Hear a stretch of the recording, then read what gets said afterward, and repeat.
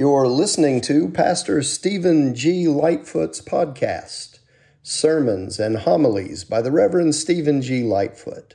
Pastor Stephen is an ordained elder in the Global Methodist Church and serves as senior pastor to First Methodist Church, Splendora, and Shepherd Methodist Church in Southeast Texas. Here is today's episode.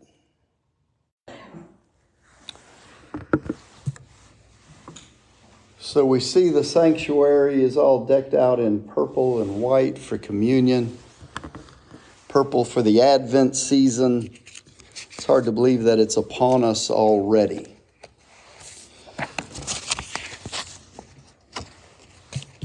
I hope you're ready. I know that you are. I know I'm preaching to the choir most every Sunday, but it never hurts to be reminded that this is a time of preparation and readiness. This is a time when we need to get our act together if we don't have it already. It's a time when we need to refocus on what's important, what our priorities are in life.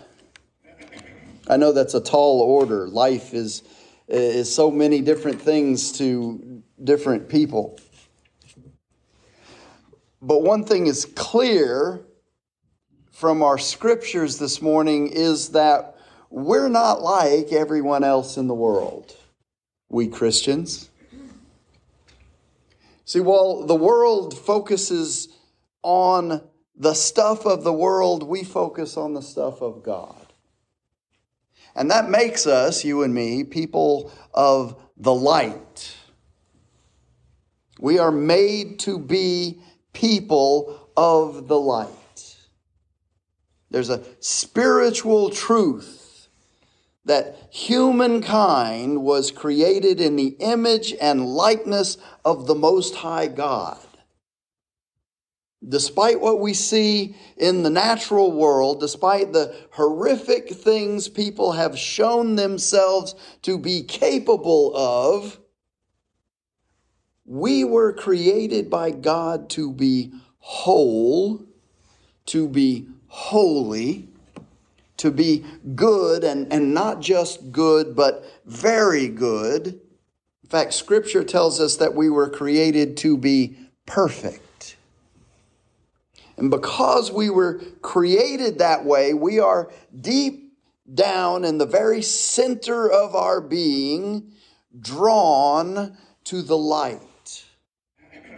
We are made to be people of the light. Turn to your neighbor. I know it's early, but turn to your neighbor and say, I am a person of the light. Amen. A person of the light. In the Old Testament, the prophet Isaiah talks about walking in the light. Listen to what he says. This is Isaiah chapter 2, beginning in the middle of verse 3 through verse 5. Listen, he says, For the law will go out from Zion, and the word of the Lord from Jerusalem, and he will judge between the nations, and will mediate for many peoples, and they will beat their swords into plowshares, and their spears into pruning knives. Nation will not lift up sword against nation, and never again will they learn war. Come, house of Jacob, and let's walk in the light of the Lord. What a great vision, a great prophecy Isaiah is speaking to us this morning. That despite what we see out there, despite what's happening when we turn on the television and we see Israel at war and hostages being kept against their will, and who knows what all is going on in the province of Palestine at this particular moment. Despite all of that, Isaiah prophesies that there will come a day when the light will be prevalent in the world. And it will vanquish the darkness. See, Isaiah is prophesying here about the coming Messiah and the transforming of the world by the coming Christ. The advent of Jesus Christ to the world as the babe in the manger, which will make ready for the second advent of Christ the King, who will reign over the earth and all the people. The light of the Lord, the light of Christ, is the light of which we are speaking this morning. The light of love, the light of truth, the light of understanding, the light of, just read the banners, peace, hope, joy, and love. And so we're talking about light, not just any light. We're talking about the genesis of light. We're talking about the source of light.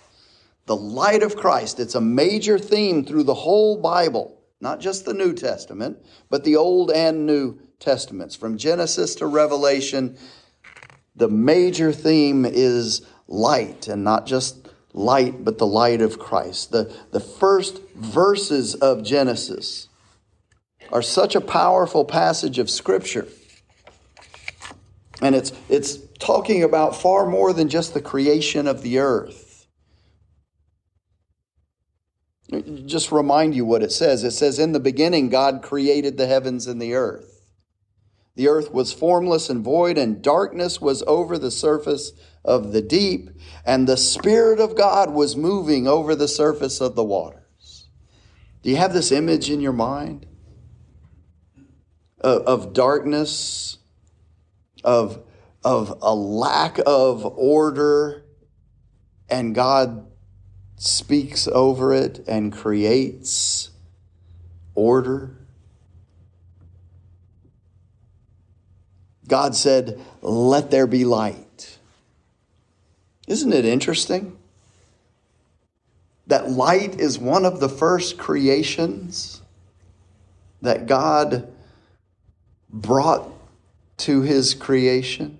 To the newly created earth, the newly created heavens, he brought light into the darkness. God saw that the light was good, and God separated the light from the darkness.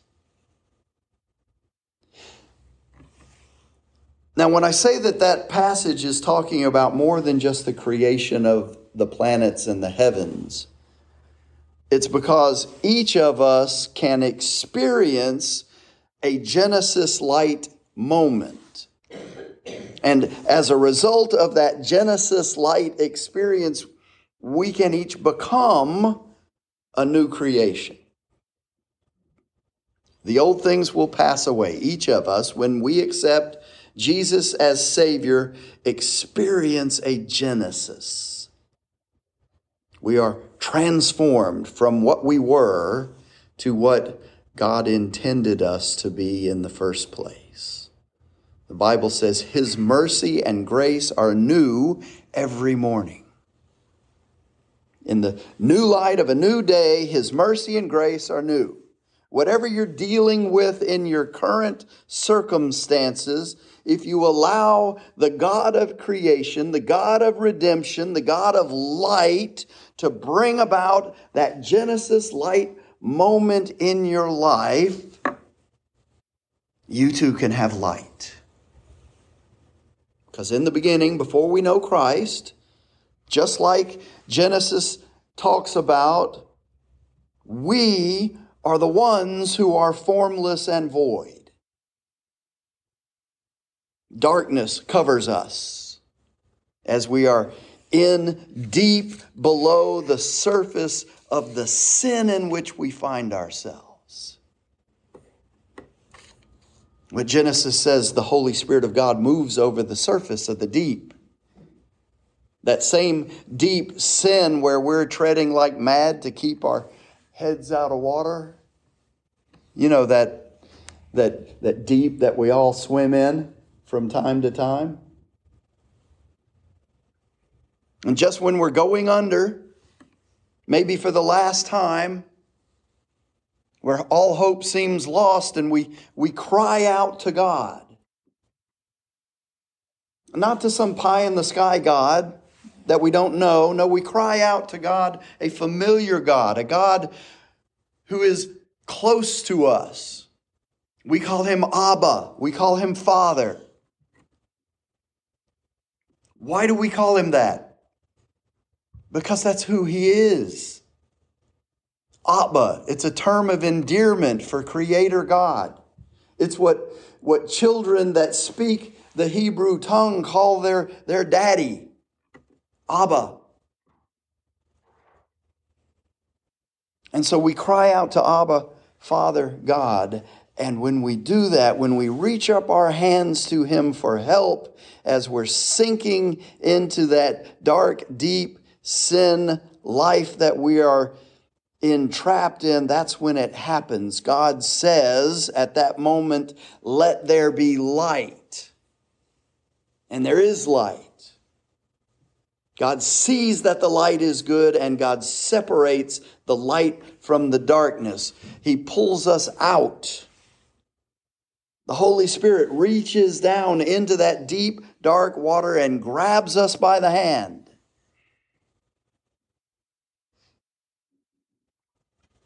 And he grabs us by the heart. And he points us to the light. He says, there it is. The light is Jesus Christ. You see that the Holy Spirit is always pointing you to the light of Christ? Always. Always leading you to the light of Christ. The Spirit shows us the light, and the light is Jesus. In John 8:12, Jesus says, I am the light of the world. He who follows me will not walk in darkness, but will have the light of life. You see, that's telling us that when we accept the light of Christ into our being, we become light.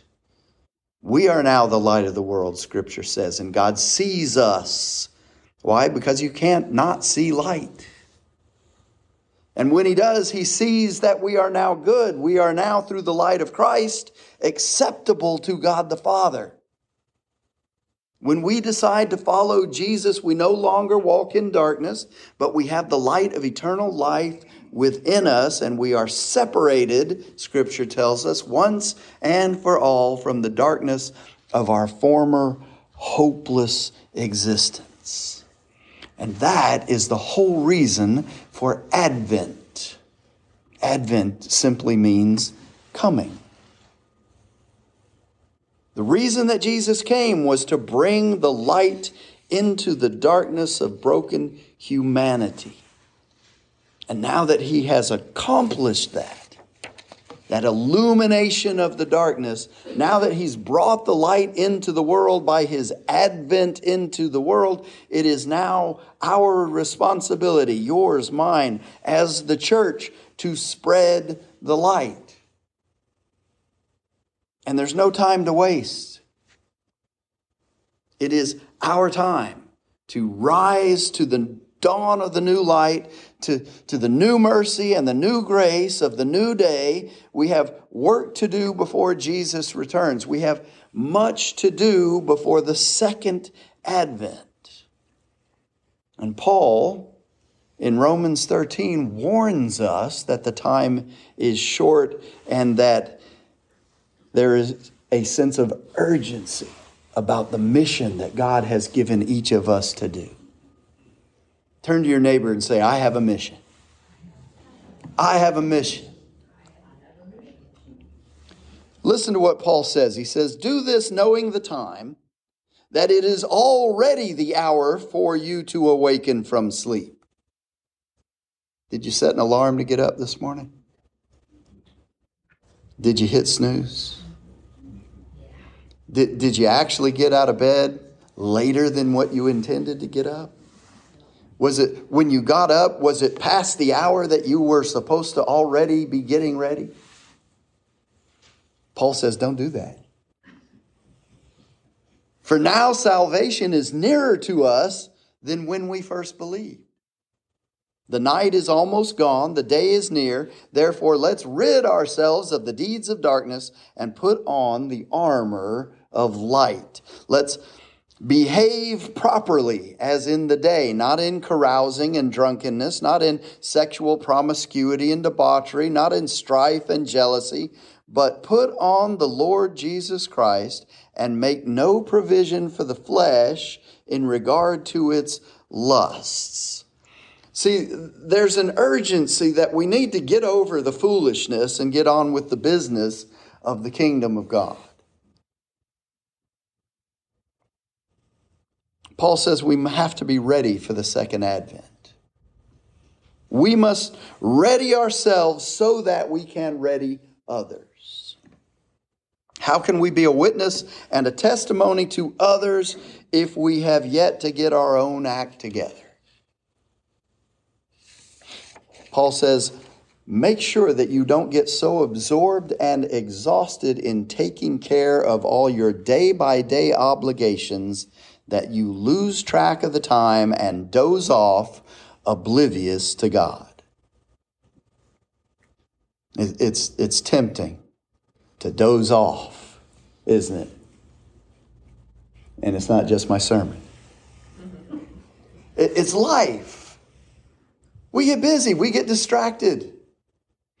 Now, you're not actually dozing off into a state of sleep, but what you're doing is you're paying attention to things that don't matter in the grand scheme of eternity. We all do it. We're distracted. We lose track of time, we doze off, and we're oblivious to God. In other words, we focus on things that are not of importance to God. The night is about over. Dawn is about to break. Be up and awake to what God is doing. God is putting the finishing touches on the salvation work that He began when we first believed. And Paul says we can't afford to waste a minute. We must not squander these precious daylight hours in frivolity and indulgence, in sleepwalking and dissipation, in bickering and grabbing everything in sight. Paul says, get out of bed, get dressed in the armor of God. Don't loiter and linger, waiting until the very last minute. Dress yourselves in Christ and be up and about. Be busily readying yourself and readying others so that when He returns, we will not be caught napping. It's an interesting perspective that Paul's giving us, isn't it? We don't know when He's coming. Only the Father knows when Jesus is coming. Not even Jesus knows. If we don't know when He's coming, wouldn't it behoove us to be ready when He comes? That means we have to be ready all the time. Now, it may seem like a lot of work, because it is. Why? Because the distractions of this earthly existence that we have been experiencing for all of our natural lives on this planet has lulled us into a false sense that everything is all right with the world. You have to have your head buried pretty deeply in the sand to believe that's true. Our little slice of safety and security can be shattered in an instant by forces that are far out of your control. I have seen it far too many times. I have experienced it far too many times. Don't get caught napping, because nobody knows when He's coming. We know Jesus is coming back. We know He's returning. We just don't know when. But the gospel lesson for today from Mark 13, 24 through 37, tells us to watch for the signs. Listen to what Mark writes. But in those days, after that tribulation, the sun will be darkened and the moon will not give its light, and the stars will be falling from the heaven, and the powers that are in the heavens will be shaken. And then they will see the Son of Man coming in clouds with great power and glory. And then he will send forth the angels, and will gather together his elect from the four winds, from the end of the earth to the end of heaven. Now learn the parable from the fig tree. As soon as its branch has become tender and sprouts its leaves, you know that summer is near. So you too, when you see these things happening, recognize that he is near, right at the door. Truly I say to you, this generation will not pass away until all these things take place. Heaven and earth will pass away, but my words will not pass away. But about that day or hour no one knows, not even the angels in heaven, nor the Son, but the Father alone. So watch out and stay alert, for you do not know when the appointed time is. It is like a man away on a journey who, upon leaving his house and putting his slaves in charge, assigning to each one his task, also commanded the doorkeeper to stay alert. Therefore, stay alert, for you do not know when the master of the house is coming, whether in the evening, at midnight, or when the rooster crows, or in the morning, so that he does not come suddenly and find you asleep. What I say to you all, I say to all, stay alert. See, the thing is, Christ's return is bringing the light back with it. All the darkness in the world is going to be illuminated by the truth. Christ's return will shine the light of truth on everyone and everything equally. It will illuminate the admirable, and it will cut through the darkness of the wicked and the ashamed. It will expose the honorable and the dishonorable. It will illuminate the righteous and the unrighteous. It will shine on the good, the bad, and the ugly. All will be seen for what and who they are in the light of Christ. When that light shines into your life, what do you want it to illuminate? What about you do you want illuminated? I would suggest that you want it to illuminate that you are a follower of the Lord Jesus Christ. Doesn't it make sense for us then to be prepared? Doesn't it make sense for us to get right with God now? Doesn't it make just good sense to settle your differences with God, whatever they might be, to settle your differences with one another, and to start living in the light? Because we are people of the light. That's how God created us. And people of the light shine the light of Christ into the darkness, just like a lighthouse leading the fallen and the broken to safety.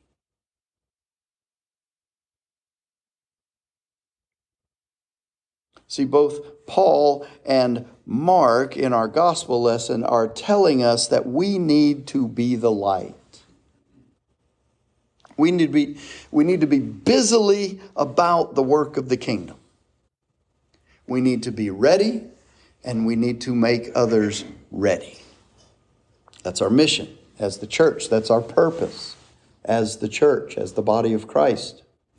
To know Christ and to make Christ known. Let's say that together. My purpose is to know Christ and to make Christ known. Doesn't get more simple or straightforward than that. In the name of the Father and the Son and the Holy Spirit. Amen.